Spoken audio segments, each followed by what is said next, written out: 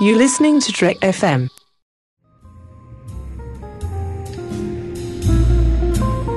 There was a little bar in Mill Valley where all the Starfleet trainees used to go. The 602 Club. You know it? I was there more times than I can remember.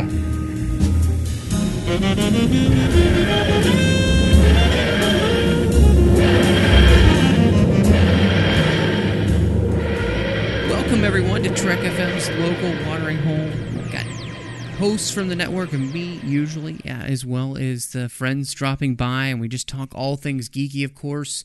Already ordered my drink from Ruby, so make sure you grab your chair. With me today, I'm really excited. Back is Andy. Andy, it's great to have you back in the 602. How's it going? It's good. I'm excited that we get to talk about the second half of Doctor Who, because we got a chance to dig into the first half of Doctor Who, and that was really fun. So I feel like we're coming full circle here. It really was a great time with you and me and Norm. Norm couldn't be here this week, and he's settling in with his hosting duties over there at Warp 5, and so it's been really busy for him. And well, he's in our hearts. That's what matters. Yes, that's right. It is. Unfortunately, we can't do any time traveling as we'd like to make things work out. But where's the doctor when you need him? Exactly. Seriously, why don't we have a TARDIS? Cool thing, this is the first show back for the new year, so I'm excited because, every year Doctor Who has become a staple for me now. And, of course, last year, a very big Christmas episode because it was Matt Smith's goodbye. And, really wanted that one to be good. And on a whole, I found it just to be a pretty disappointing episode. So it got me thinking just about that. What are some of your favorite Christmas Doctor Who episodes?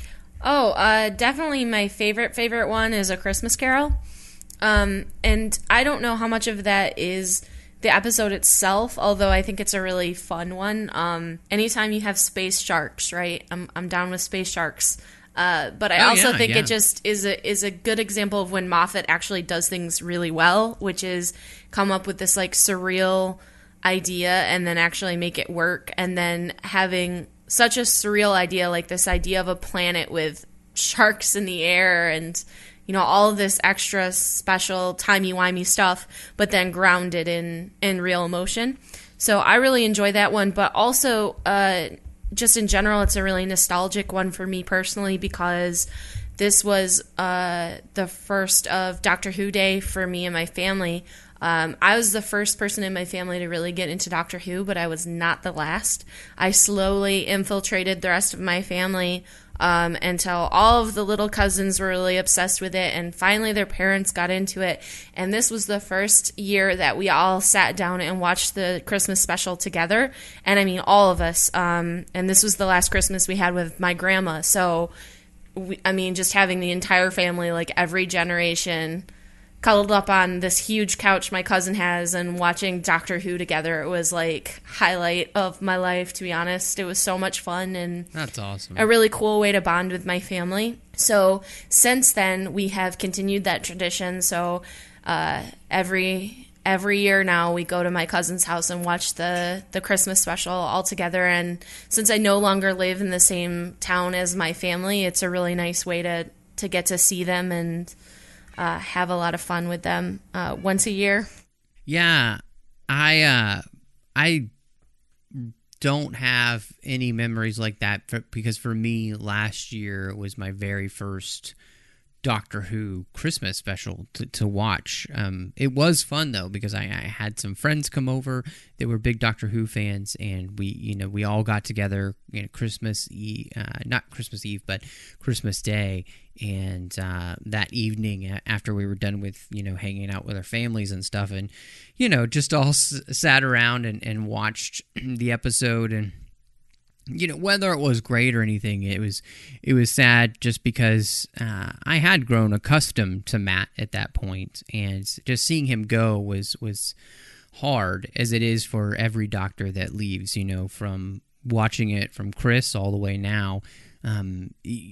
Every time they left, I was like, I always just wanted them to be around more, and Matt had really grown into that role. I didn't feel like they serviced him as well in the last season that he had. I just don't think they gave him the best material that they could have, and that was sad. But he played the role with the same amount of just passion and ease that he did, when he first came in, and so that was really fun. I really enjoyed. Just like you said, you get around with people that you love and care about, and Doctor Who just kind of brings you together. Whether the episode's great or not, it doesn't really matter, because it just is. It's now kind of part of our lives, and our it helps Christmas bring tradition. us closer. Yeah, it's so much fun. So, well, this one, just what were your first impressions for this year's Christmas special, Last Christmas? I think it was a pretty good.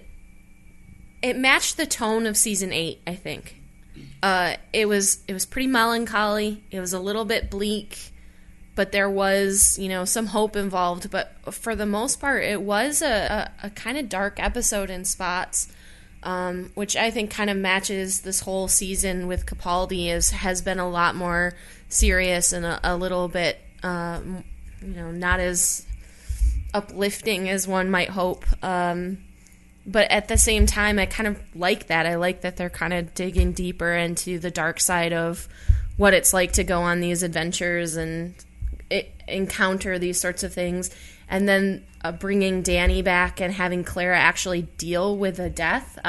It's pretty rare that we get to see that. Most of the time these days, somebody dies and then the show goes on, and you never see characters really processing it very well. So having a whole segment of the episode dedicated to reminding us that Clara has just suffered a very significant loss that she's still really dealing with, I thought that was nice. Just in general, I think at this point Peter Capaldi has really kind of hit his stride as the Doctor, so that makes a lot of it work. I don't know how much I enjoyed the aliens. Thought they were a little bit silly, and kind of the idea of, are they awake? I mean, the first 3 times, okay, but like by the time they've woken up for the 5th or 6th time, I'm like, okay, at some point they actually have to be conscious in this episode. But overall, I liked it. I think it was stronger than some of the specials we've had lately, especially. Because some of the Christmas specials are pretty up and down, and the last couple I don't think have been very strong. I think this one was at least stronger than those. Yeah, one of the things that I liked about this is that it definitely felt better than the last 2 Christmas specials for sure. Mm-hmm. We both really enjoyed Christmas Carol, and think that that's probably the pinnacle right now of Christmas specials that they've done. In the last 8 years now.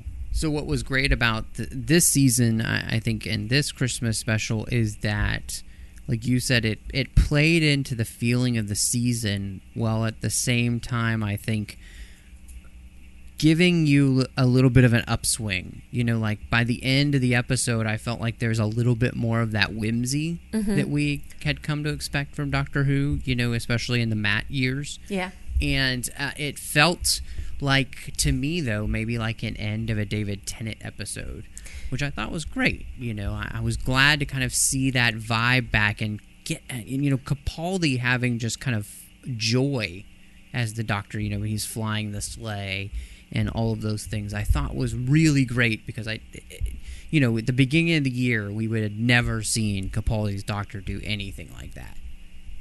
Yeah, I mean, I don't think that there can be a season ender that is more depressing than the end of season 8. Yeah. So it was nice to at least, not leave that hanging. They came back to that. They addressed the fact that both Claire and the Doctor had left each other dishonestly and both in really low points. And they just left. I mean, I don't think I've seen an ending that sad for Doctor Who in a long time. Even when some of the tragic things have happened in seasons past, they usually give us something to hold on to by the end, but this one was really particularly harsh. So I like that they at least address that and let them go out together on a much better note. The end of the episode, they're both, ready to go travel in time and space again and ready to tackle the world again. Whereas at the end of season 8, they're both very defeated. So that's a nice way to kind of, I considered this the end of the season, to be honest. So it's nice to end the season with them both in a much better place. Yeah, and I think one of the things that I really felt was that whole idea of the thread of this season has been kind of lying, like the way that Clara had lied to Danny for most of the season and lied to the doctor for a lot of the season, the way the doctor had kept her in the dark about some things, all of this, and just how that idea, when we lie to others, especially those closest to us, it really usually just creates this distance. And, in the end, it's that distance usually when we need those people the most. And how that hurts. And I thought that was really interesting that this episode really is a culmination of that in the biggest way.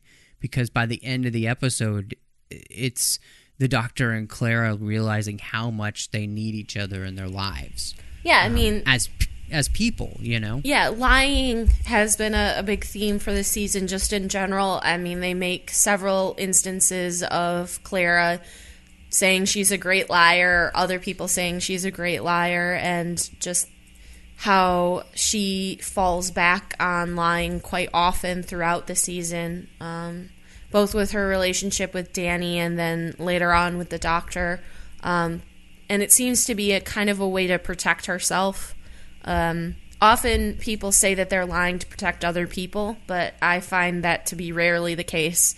Usually that's to protect themselves, and they justify it by saying they're protecting someone else. And so that was obviously a big strain on her and Danny's relationship throughout, is her not being able to be upfront and honest with him about what she wants out of her life and what she wants out of their relationship and what she wants to do, with the doctor. I mean, lying about traveling with the doctor is a pretty big lie. I don't see how you're going to have a particularly strong romantic relationship if you can't be honest about how you're spending your days, I guess. So, I mean, yeah, just in general, lying has definitely been one of the big season themes. So it's kind of interesting to have it wrapped up with them finally being honest with each other and letting that take their relationship forward. Well, and one of the coolest things about this episode, I thought, was just kind of the amalgamation of different movies that they were kind of slamming together. Inception meets Alien meets kind of It's a Wonderful Life, and to create the story, which that part I thought was kind of fun, especially just the whole when the doctor says, "You have a movie called Alien?" Yeah, that's no wonder offensive. people keep invading you. That's so racist, I just thought that was really fantastic. That this whole idea, the things that are in our psyche and our pop culture kind of really come to play in this episode. Like the idea of Inception and just this alien taking over and this whole kind of It's a Wonderful Life for the doctor. And I think what made this successful for me, more so than some of the other episodes that they've done for Christmas, is that it was riffing off of a really famous, Christmas movie in the same way that the episode of Christmas Carol did. Mm-hmm. I mean, the point of the Christmas special has always seemed to me is to take something Christmassy, some sort of Christmas touchstone, and then add a sci-fi element to it that makes it fantastical, and then put the doctor right in the middle of it all. I mean, in Christmas Invasion, you have, the Christmas trees. turning into weapons and the scary Santas and all of this sort of thing. And then you have obviously A Christmas Carol based on one of our most famous Christmas stories, and then the one that, what's it called, The Doctor, the Widow, and the Wardrobe. Yep. I mean, even that, even though it's not technically a Christmas story, the idea of like this snow land is it's just this idea of like tweaking our favorite Christmas traditions and stories, and making them fantastic, I guess. So that's always good. This one, I don't know if I felt like the Christmas elements worked so well. I mean, kind of shoehorning Santa in there a little bit. I mean, if you think about it, there is like no reason at all for there to be any presence of Santa except for they wanted it to have a Christmas theme. Which, speaking of, how did you think Nick Frost did as Santa? I would not have thought to cast Nick Frost as Santa, but they did. I've got 3 little words for you. My Little Pony. I thought that he was really, really funny as Santa. And I was listening to another podcast today, and they were talking about this, and it brought something to mind. The whole fantastical idea of Santa seems ridiculous, and it plays kind of ridiculously at the beginning. You're like, what?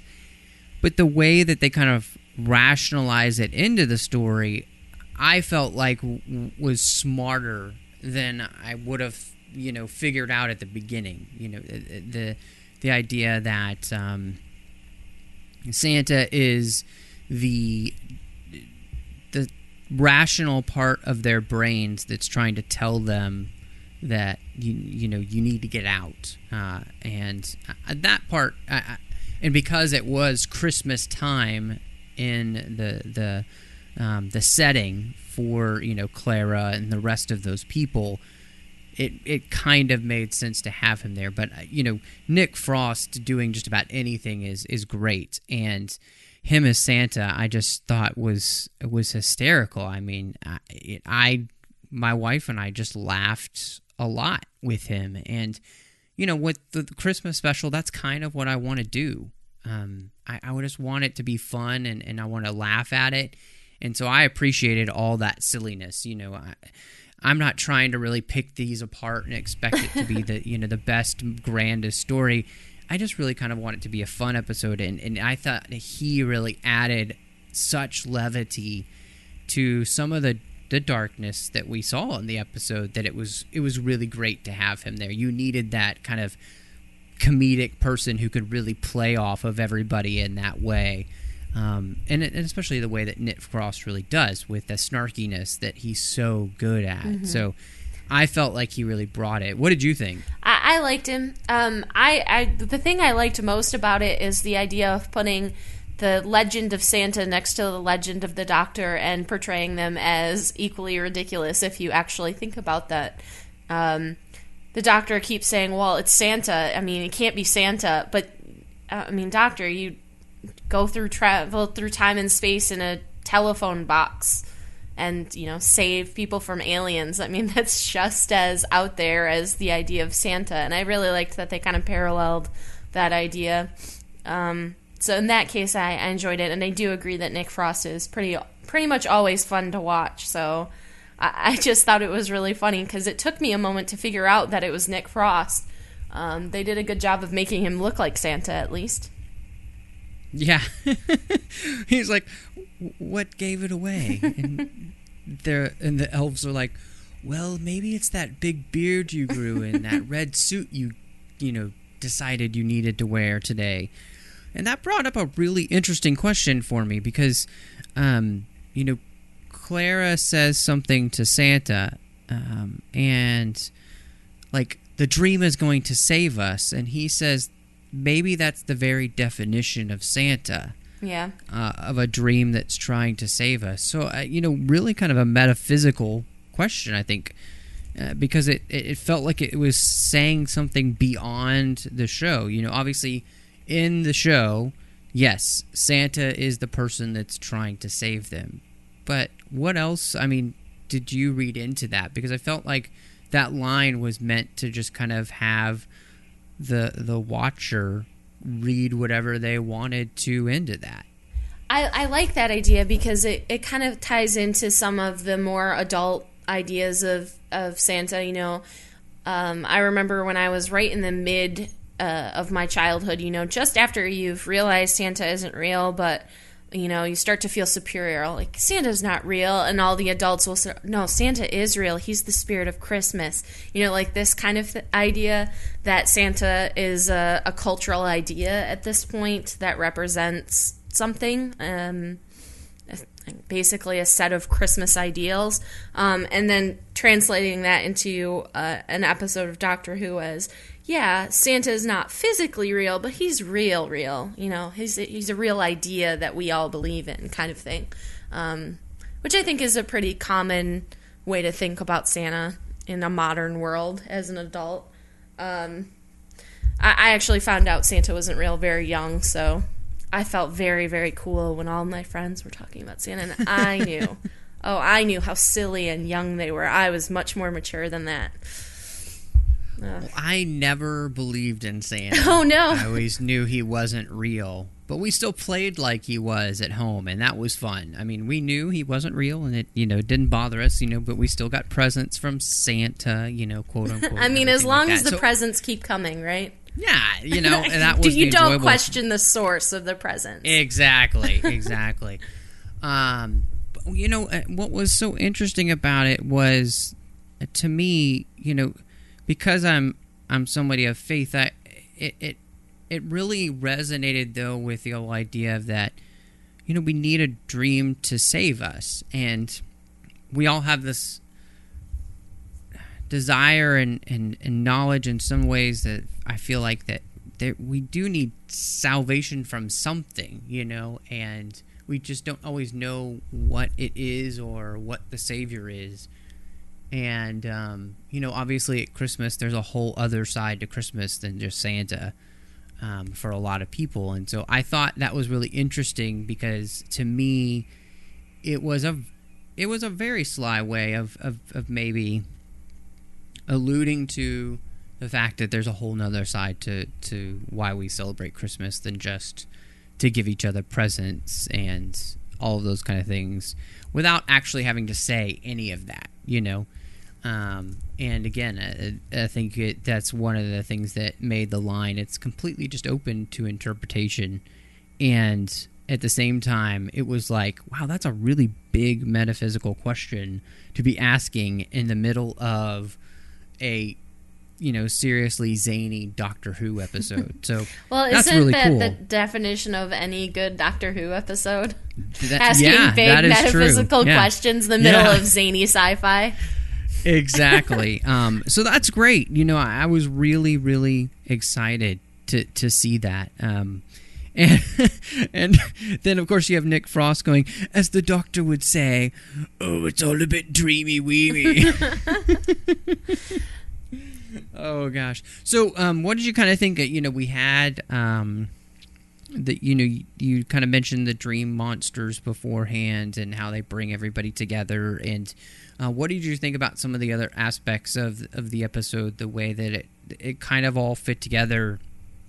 And then specifically, you know, I kind of feel like that this was a way of all kind of allowing Clara to come to a place where she could leave Danny to rest. Yeah, I mean, I definitely think that was basically the point, the emotional heart of the episode, I should say. Which is good because she needed that. She needed that closure. She needed to move on while still honoring, you know, her loss. And death, just in general, has been a huge theme of the season. So, as I said, I really think this Christmas special, more than some other Christmas specials, really played into all of the things that we had gone through over the season. And from the very beginning, the idea of dying, basically, was a huge theme of the season. So her coming to terms with this death and grieving is a good emotional heart for this episode. I definitely think that. Also, one element I really did enjoy was I think we got some really cool one-off characters here. Sometimes we get these characters never to be seen again, and they don't really make a huge impression. But I did really enjoy some of the characters that we saw, especially I think her name is Shona. Oh yeah, she was great. She really started out that epic dance sequence. Yes, and just with the fantastic bad British Christmas music. Yes, awesome. just really an enjoyable character, and I actually would have liked to see more of her. I don't know. I thought she was really fun to watch, but she also had a lot of heart, I guess. And wouldn't she make a great companion? Yeah, absolutely. Don't you think that I feel like that kind of character with the Doctor is someone we haven't seen before?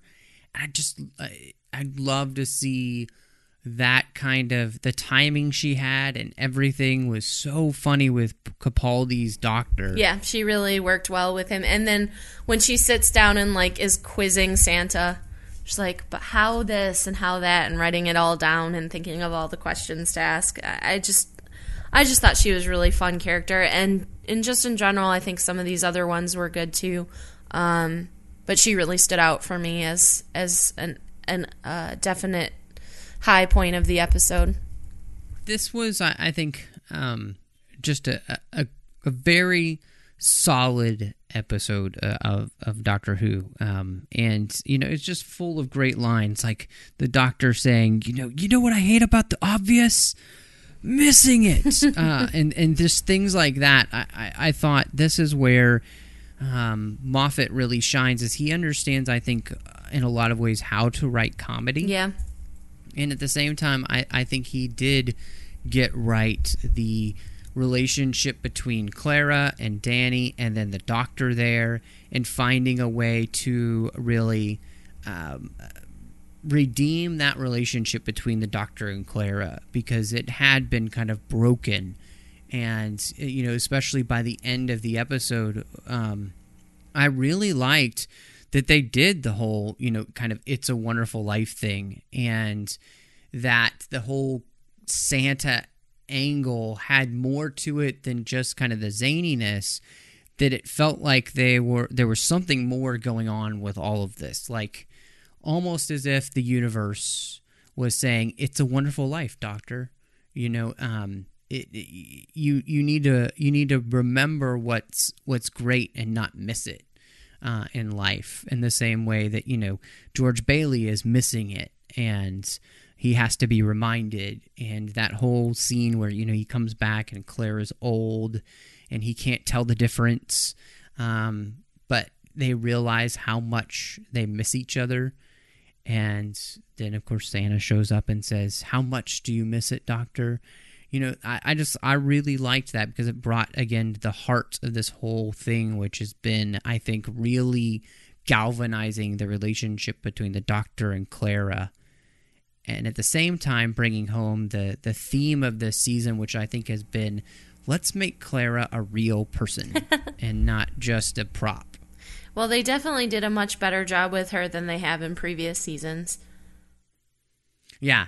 I feel like I actually enjoy watching Clara now. Whereas season 7, it was just like, I don't enjoy this at all. She's kind of like cardboard, and it's not even an exciting mystery, really. Well, one of the most important things that they did is they gave her real definable flaws. Yeah. For instance, we talked about how she's a liar. I mean, that's just, can't deny that. And then just kind of her way of avoiding her problems. I don't know. It just makes a character much more relatable when you see their flaws. Nobody likes a perfect character. They're boring. And before, she was very much like, if they gave her flaws, they were these tiny little flaws that were actually intended to make her seem cuter rather than, actually a flawed human being, which is what we want. we want people to feel real, and real people have flaws. So that was a very important thing that they did that made her immediately much more relatable and interesting is, you know, she messes up constantly, to be honest. And that makes her a much stronger character just in general. I really think what Moffat did is that he looked back at kind of what had made Rose a successful character.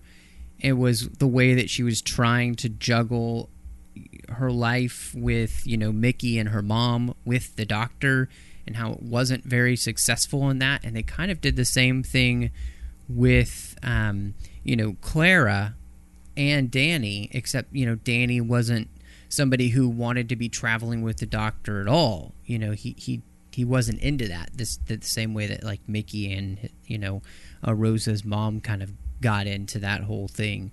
And so I thought that was a really interesting way of again, they just made her a more grounded, real human character. Well, they gave her a life. Before, Yeah, I don't even exactly. feel like we had a sense that she had a life outside of running around with the doctor. I mean, Yep. I'm Yeah. sure that I know that they did allude to, like, jobs that she had and stuff like that, but really she felt like she appeared in the TARDIS, and then they went on adventures, and she was whoever she needed to be for that episode, and then, she was back the next time. Whereas this time, the whole season goes back and forth between her life and her traveling, which, Yeah. I mean, that's a huge difference from seasons past. Definitely. Well, kind of going off of that, you know, we've finished, you know, season 8, and I think when we had recorded, we had probably gotten to, you know, maybe Kill the Moon. We got to Mummy on the Orient Express. So we have seen the end of the season now. So on a whole, you know, just what did you end up thinking now that we've finished the entire season, Christmas special and all? Capaldi as the Doctor, I think that was a big question mark for a lot of Doctor Who fans coming in. I think we all had faith that he could do it. What do you think now that we're done with this season? And we know that he's coming back for season 9. I'm on board with Capaldi.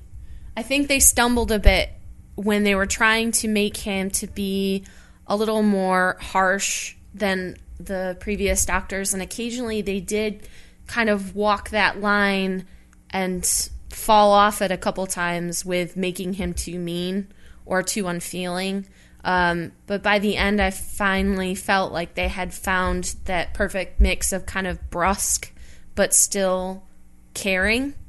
And I do love him as an actor just in general. I've always loved Peter Capaldi. I think he's amazing.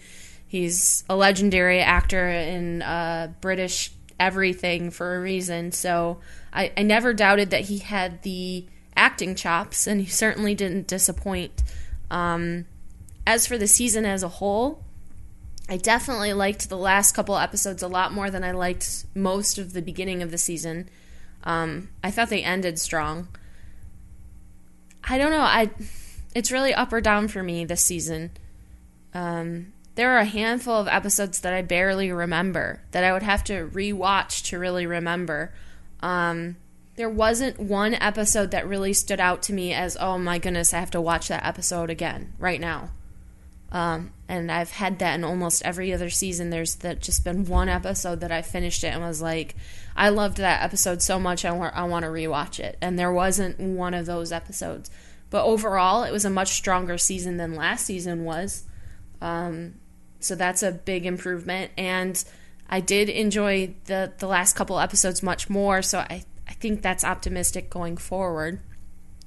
Yeah, you know, it's funny because my wife had been catching up with Doctor Who, and we had gotten her to season 8, but we hadn't actually finished season 8, and that's why we didn't end up watching the Christmas special together at Christmas time, because she hadn't gotten there yet. And we had gotten to the time heist, and we hadn't watched that yet. So we'd seen the first of the season, and it was great because last week during the holidays again, we watched through the rest of the season together, and then we got to watch the Christmas special. And what was great is that I really found the season to be much stronger on my rewatch than I did the first time I saw it. And I think part of that is that, in fan culture, we always come into something this big that we love with such high expectations and specific expectations in our own mind of what we really want to see. And I think Doctor Who really suffers from that because there's so many fans who've been watching it for so long, and they have, all of these ideas in their mind of what Doctor Who should be and what it should look like. And that can be really difficult when, you watch an episode and it doesn't live up. And so for me, knowing what was coming then in the episodes was great, because I could just kind of sit back and enjoy them for what they were, not what you wanted them to be. Just sitting on the edge of my chair like, oh, is this going to be a good one? Instead, I already knew it was coming, and then I could just sit back and enjoy all the jokes or anything like that. So some of the real highlights, I didn't really enjoy the season opener, but I really enjoyed Listen. I thought that was a fantastic episode, especially with the background for the Doctor that we got, seeing him in the barn, the same barn that we would see in the 50th anniversary. I thought was really spectacular. I really thought the robot of Sherwood was hysterical and very funny. I mean, it's a stupid episode, but I just really enjoyed that. Clara, I thought, really came into her own there. Kill the Moon, I thought, was pretty strong. I really enjoyed Mummy on the Orient Express a lot because, again, they really dove into what it means to be the Doctor. And then, of course, the very next episode was the Flatline episode where Clara is the Doctor, basically, the whole episode.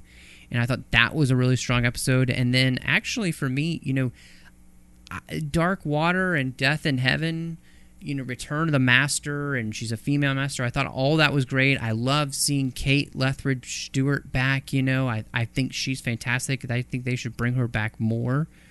But that season finale kind of fell flat for me. I just was like, it's okay. It's not my strongest. But on a whole, as a season, like you said, it's definitely way stronger than season 7. I think at the end of the season with the Christmas episode, they had a very nice through line of, we are going to make the character of Clara a real person, and at the same time we are going to have this Doctor who's lived for 2,000 years now really come to understand who he is again. And it was nice to see that kind of play out in the end. And so I thought that was really great. I think that, if any Doctor Who fan out there is kind of on the fence about Season 8, or, you maybe only saw the episodes once, I'd say go back, rewatch the whole season again, because I think you might be surprised at some of the strengths you might have missed beforehand. And that's definitely not to take away from the fact that I don't think that, some of those episodes, they still, even if you rewatch them, they're not that great. Did you see this, Andy, though, that Doctor Who had its highest rated season ever? I mean, I guess I'm not surprised by that. It has been growing in popularity basically worldwide for several years now.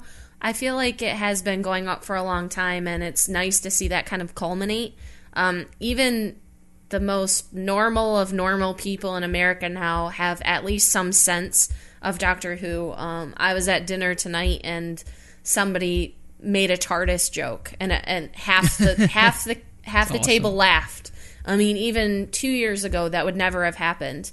So I definitely think it's especially in America, really reaching a more broad audience than the kind of niche, kind of cult status that it had before.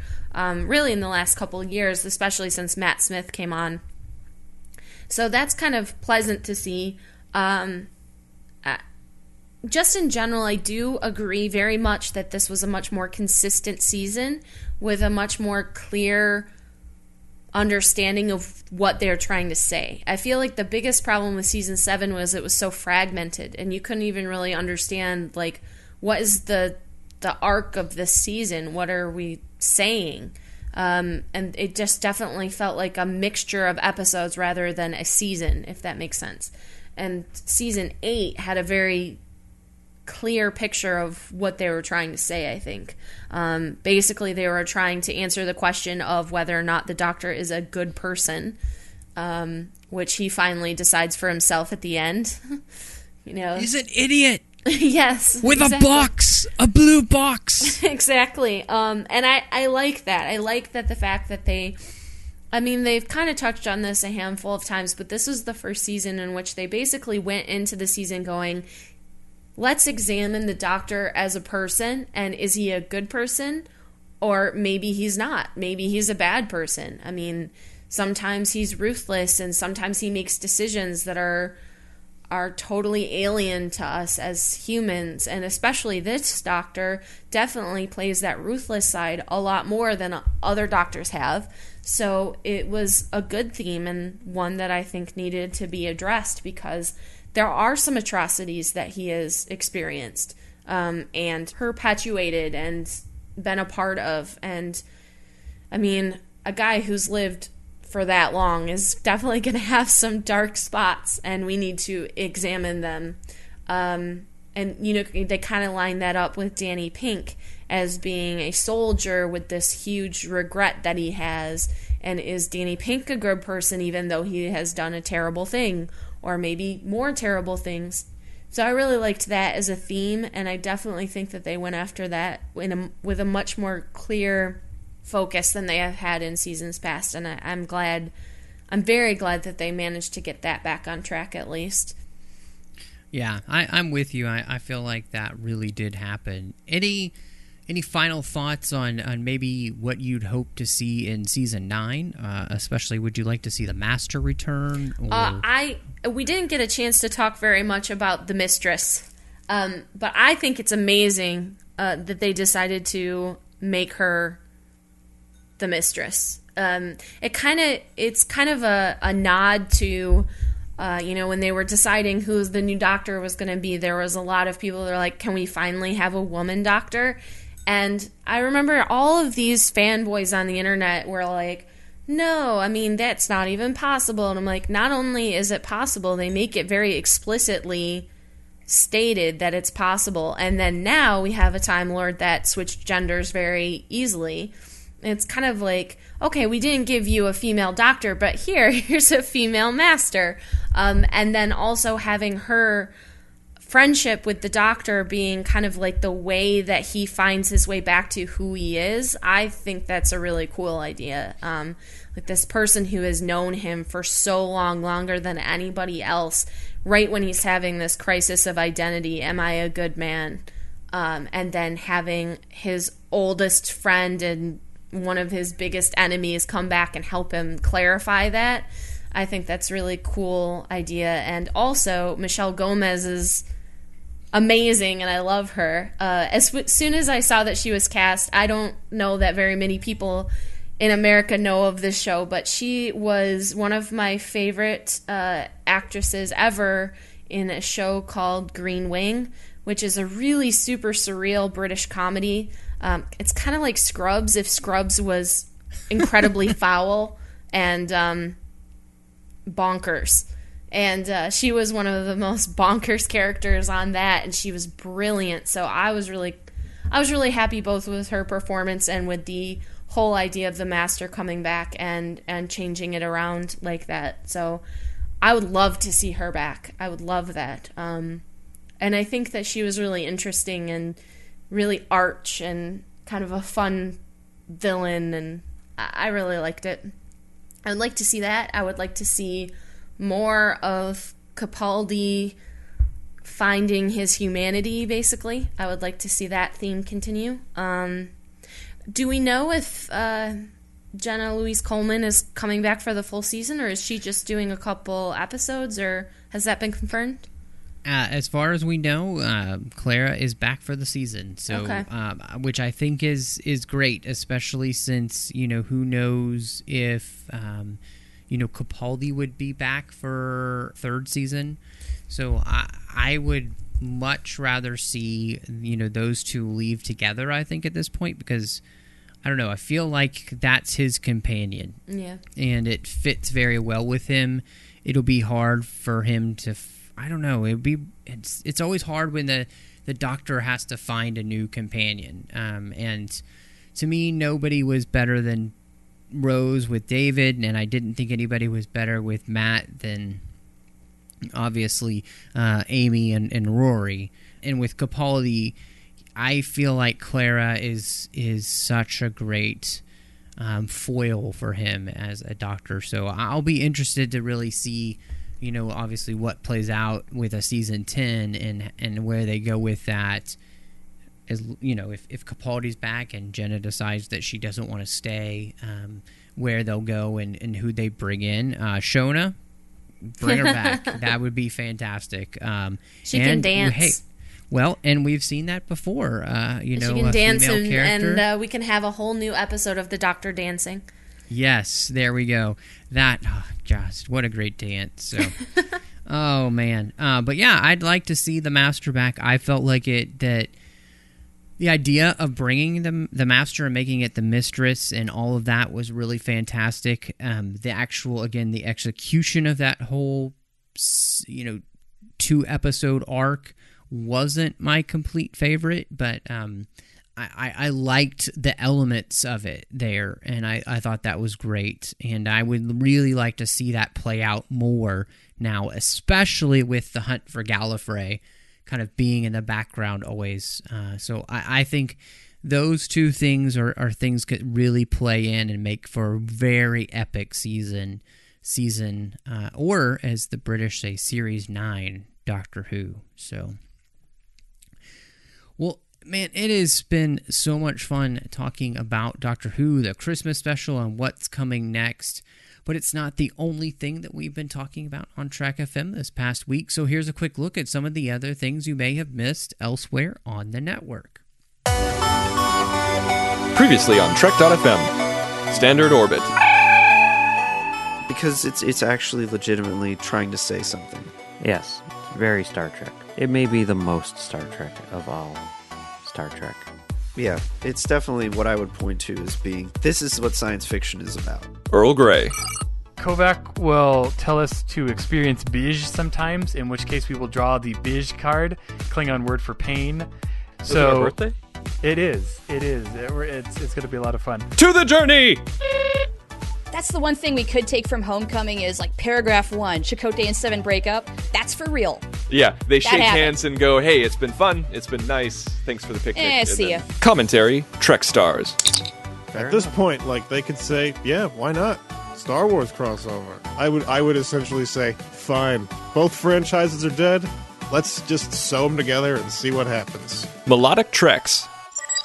One of the most well thought out alien races that you only see in one episode. Yeah, and the music is menacing without being over menacing, if that makes sense. Axanar, the official podcast. I think Justin Lin is a fascinating choice to direct because the Fast and the Furious movies, even though, they're action, adventure, road race movies, are really about a family. The 602 Club. That's really cool, though. I mean, I think that is a fantastic way to get to see just about any movie is kind of being able to watch it through a kid's eyes. And that's what else is happening on Trek.fm. So check out these shows and find out what we've been talking about in your favorite corner of the Star Trek universe and beyond. You'll find us wherever you get your podcasts. Of course, if you're an Apple user, be sure to hit that subscribe button. That really helps us out greatly, and it makes it easier for the other listeners to find us when they search in iTunes for shows. Also, you can give us a great star rating and review like JM Scott 11 did. He gave us a 5-star review, so I really want to say thank you to him. Fantastic written review as well. I really appreciate that because that also helps other listeners be able to find us as they search in iTunes. Of course, guys, if you're not an Apple user, we've got you covered as well. You can find our shows on Stitcher, TuneIn, Spreaker, SoundCloud, Windows Phone, and of course, you can stream and download the MP3 from our website and grab the RSS link as well. Andy, I love having you on the show. It was so much fun to have you back talking about Doctor Who. Tell everybody where they can find you online. Oh, well, the easiest way is on Twitter. My Twitter handle is @FirstTimeTrek, where I am live tweeting my first time through Star Trek, and I am still stuck on season 2 of the original series, where I've been for months at this point. But I am hoping to do a good load of tweeting soon, so that's the best way to find me. I'm also on Tumblr under the same name, First Time Trek, where you can see the beginnings of my archive project, where I'm trying to kind of put all my tweets in one place, so you can, if you've missed any of your favorite episodes, you can go back and take a look at my First Time Trek reactions to them. That's awesome. Well, thank you so much for being here today. No problem. It's always fun to come on the show. Another way you can help us keep all of our shows coming to each week is become a patron of the network on Patreon. If you visit patreon.com/trekfm, that's patreon.com/trekfm, you can find our current milestone contribution levels along with all the great perks that we have for you. These perks include early access to content, exclusive content, producer credit, seats on our content development team, and more. Guys, we really appreciate any support that you can give us, because without you, we can't make this happen, and we hope you'll join the team. Again, you'll find all the details at patreon.com.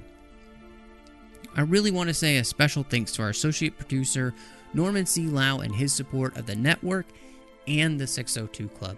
His Twitter account is @NormanLau. He's a big supporter of the Star Trek Axanar project and can be found on their official Facebook page as well as the Babel Conference. And last but not least, he's a huge supporter of our network on Patreon, and of course he's now the host of Warp 5. If you'd like to contact us, you can do that at trekfm/contact. Just choose a show, write out something, and that'll come directly to us. You can leave us a voicemail. Just look in the sidebar on the show page or go to speakpipe.com/trekfm. We're on Twitter at trekfm, Facebook at facebook.com/trekfm, and of course we have the Babel Conference. That's our listeners-only discussion group there on Facebook. Just type the Babel Conference in the search field on Facebook, or just go to our website at trek.fm and click discussion on the menu bar. Before we go, I'd like to ask everyone to please support our sponsor, who helps bring the 602 Club and all of our shows to you each week. And our sponsor for the show is Audible.com. Audible is a great way for you to read all those books that you've always wanted to, but of course with our busy schedules these days, it's just so hard to get in.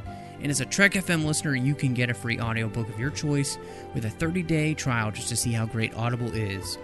Just go to audibletrial.com/trekfm and sign up today. Again, that's audibletrial.com/trekfm, and we thank Audible for their support of the 602 Club and the network.